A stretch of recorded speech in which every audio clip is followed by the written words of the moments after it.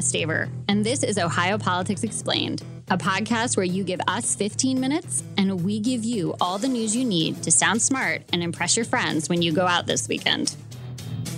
Hi, I'm Laura Bischoff. And I'm Jesse Balmer. We cover politics and state government for the USA Today Network Ohio Bureau. Ohio is in the middle of one of the biggest public corruption cases in state history. It involves a web of dark money, an Ohio-based Fortune 500 company, 4.5 million consumers, and some top politicos. The case has already taken some dramatic turns. Arrests, guilty pleas, FBI searches, executive firings, and the suicide of one defendant. It's a lot. And on this special episode of Ohio Politics Explains, we will walk you through how the FBI investigates cases of public corruption. Joining us is Todd Wickerham. He served as special agent in charge of the FBI Cincinnati office in 2019. He spent nearly 24 years in the FBI, including 12 years in posts in Akron, Cleveland, and Cincinnati. He's now in the private sector. Welcome, and thanks for joining us, Todd. Thank you very much for having me. So what is public corruption, and why is it that the FBI is the agency that does the investigating? So public corruption, it's a breach of the public's trust. It's whether it's an elected or appointed official that rather utilizing their position of trust that we as the citizens of our communities have put them in, they use it for personal gain, whether that's financial or political gain for themselves. In general, what does the FBI need to open a public corruption case? What are the requirements? So you have to have predication, and that means, some type of evidence to initiate the case. But because it is public corruption and involves an elected official, that there's a higher level of review. So the FBI calls it a sensitive investigative matter, which requires an additional legal review that a typical criminal type of case would not receive, as well as notification to FBI headquarters that an investigation of a public official has been initiated. So let's back up a little bit. What is predication? So predication is a set of facts that would indicate that there's been a violation of federal law. What would be an example of that? So it would be potentially some type of cooperating informant or witness that would come forward and provide information that the FBI would be able to validate. So, for instance, if they provide information that a company has been awarded a contract, some type of bid for public work, and that company had not been the lowest bidder, right? Or they had provided something in kind to the public official to pick them for this contract. The FBI would probably typically look to make sure that that company did receive the contract, maybe get into the records and see evidence that would support that claim. Now, usually these public corruption cases take a super long time to build and to put together. How is it different investigating public corruption as opposed to a violent crime like a drug deal or bank robbery or something like that?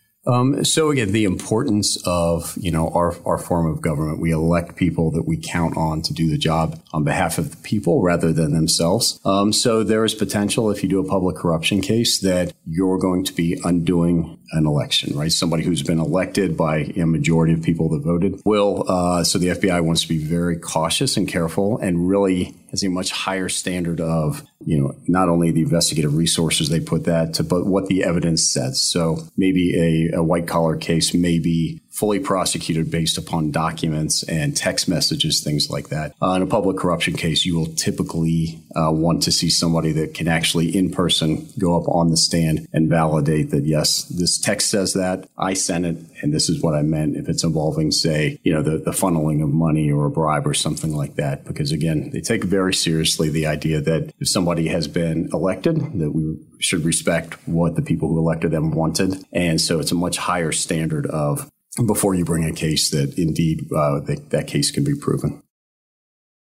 And why does the FBI investigate these cases as opposed to local law enforcement?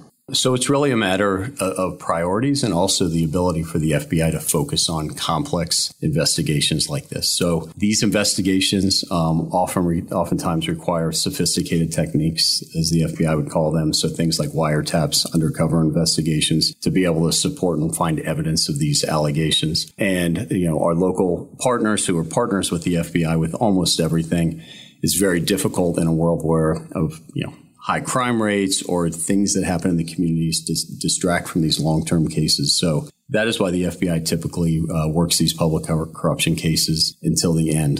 The other piece of this is, developing informants and confidential sources that help the case along. And, some of the federal statutes that can be brought to bear against folks that may convince them that now is the right thing to do to provide evidence against a long-term colleague, friend, family member. That kind of ties in with why the FBI works these so well, is that in partnership with federal prosecutors, building these long-term cases via, smaller prosecutions along the way to get cooperation of defendants that were involved to be able to then make the case on, either the elected official or the person most egregiously involved with misconduct. Makes sense. And you've touched on quite a few of these, but what sort of techniques does the FBI use in these cases to kind of root out what's going on? So, for instance, a wiretap is, now it can involve text messages and collecting those in real time to produce evidence of crimes that are occurring. It is, again, called a sophisticated technique because it is very difficult to get to that stage. So it requires the FBI collecting enough evidence to go to a judge and prove to the judge that there's something here. We have a limited amount of evidence to fully unveil the entire conspiracy. We have to do this very intrusive technique, which is listening to somebody's phone or monitoring their communications real time to collect evidence. That is a very, very high standard. It is not something you just do very quickly, and the FBI does have expertise in that area. Is it like on the HBO show, The Wire, where you got like a team sitting around listening to the calls 24/7? It absolutely is. And it's also a team that is not only listening 24/7, but has very strict instructions and rules set down by the court that they have to follow regarding minimizing conversations that aren't relevant to the investigation at hand. So if I'm talking to my daughter about the, football game that I'm going to take her to tonight, I have to minimize that conversation, so not listen to it, not record it, and then within the court's rules, be able to go back and forth to try to find that criminal conduct and the evidence that we're trying to prove. So lots of oversight doing this, lots of reporting back to the court, but it is people sitting in a room, headphones on. Technology changes, right? It's not like it used to be with reel-to-reel, but it is very, very labor and heavily intensive on personnel time. So additionally, that's part of, again, why the FBI works these, is being able to dedicate those resources to monitor and collect evidence properly 24/7. You guys also use GPS trackers? Sure. Again, all of these things are court ordered, and very important that you go to the judge and get the warrant and prove that this is a requirement to make a case prior to utilizing any type of technology like that can be intrusive. So you got your confidential sources, your wiretaps, your GPS trackers. Do you pull trash?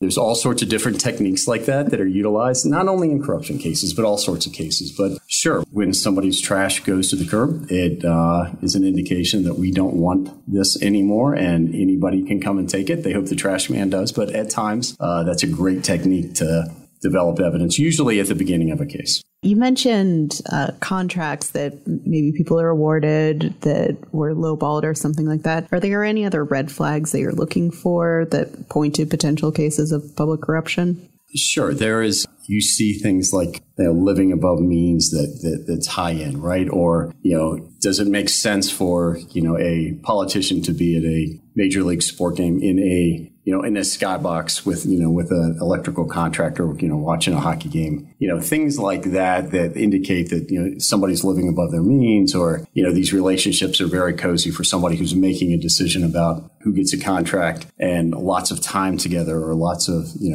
kind of interesting relationships. So there's lots of indications, but very often, though, we rely on good public citizens to come forward and say, I've seen this, I've heard this, I'm concerned about this, and provide that information that initiates at least the beginnings of looking at an investigation. When you're working on a case of quid pro quo, does it have to be something expressly stated, or can you have a wink and a nod? What kind of things are you looking for in cases like that? It's tough, right, to show that connection between a donation and a vote. And so, again, part of the reason these cases are so difficult to work is that really showing that connectivity between the two. So, yeah, it's a challenge. And again, that's part of the developing, confidential human sources that can give you the context between the donation and the vote, and say, absolutely, right, this was what was asked, this is what was told, and this is what had happened. And again, a big part of these cases are developing those sources of people who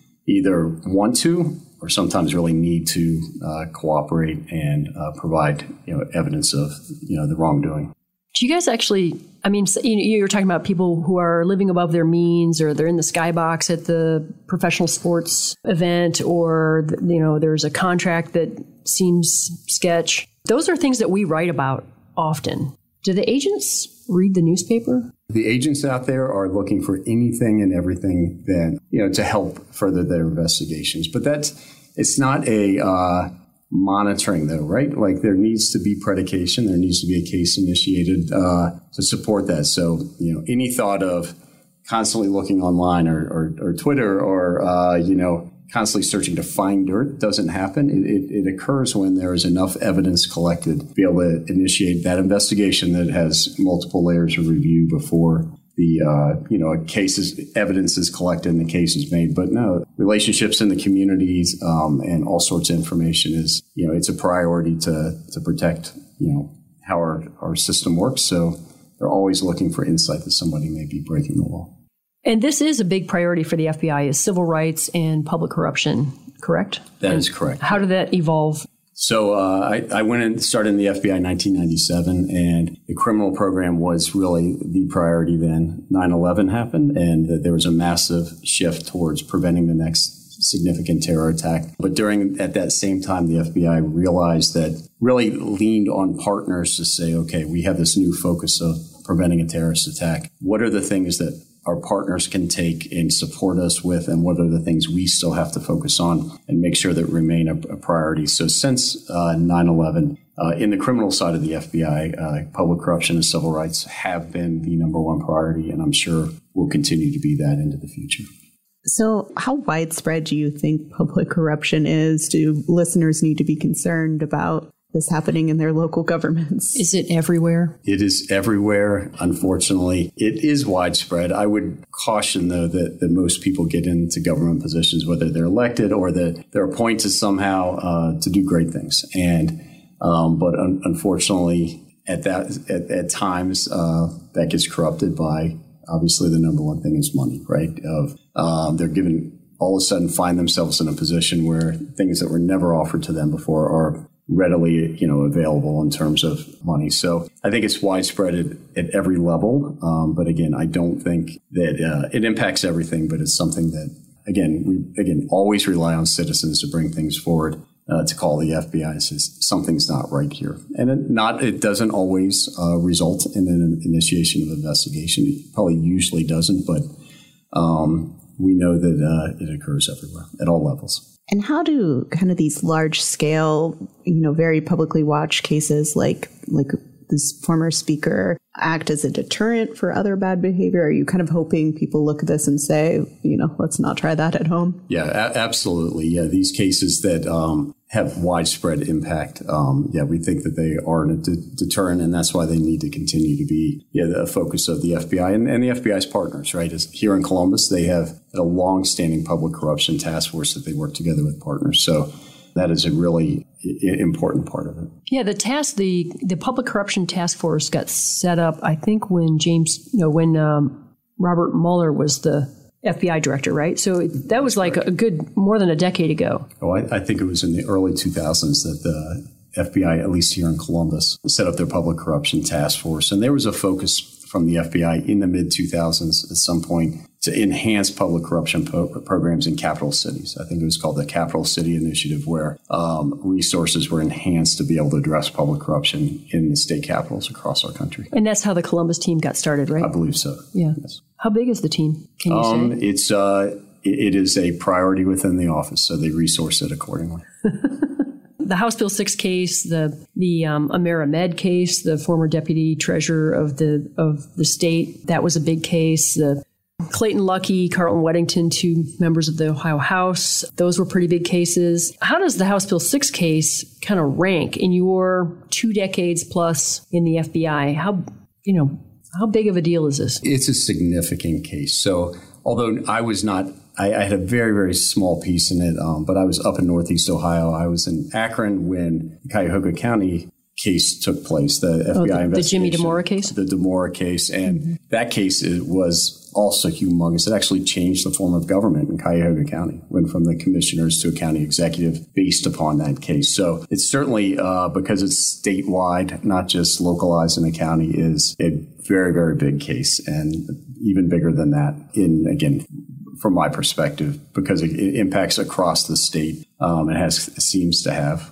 tentacles that go multiple different places within our state. Yeah. And maybe, I think there's a lot more to that hasn't been made public yet, I'm sure. Stay tuned.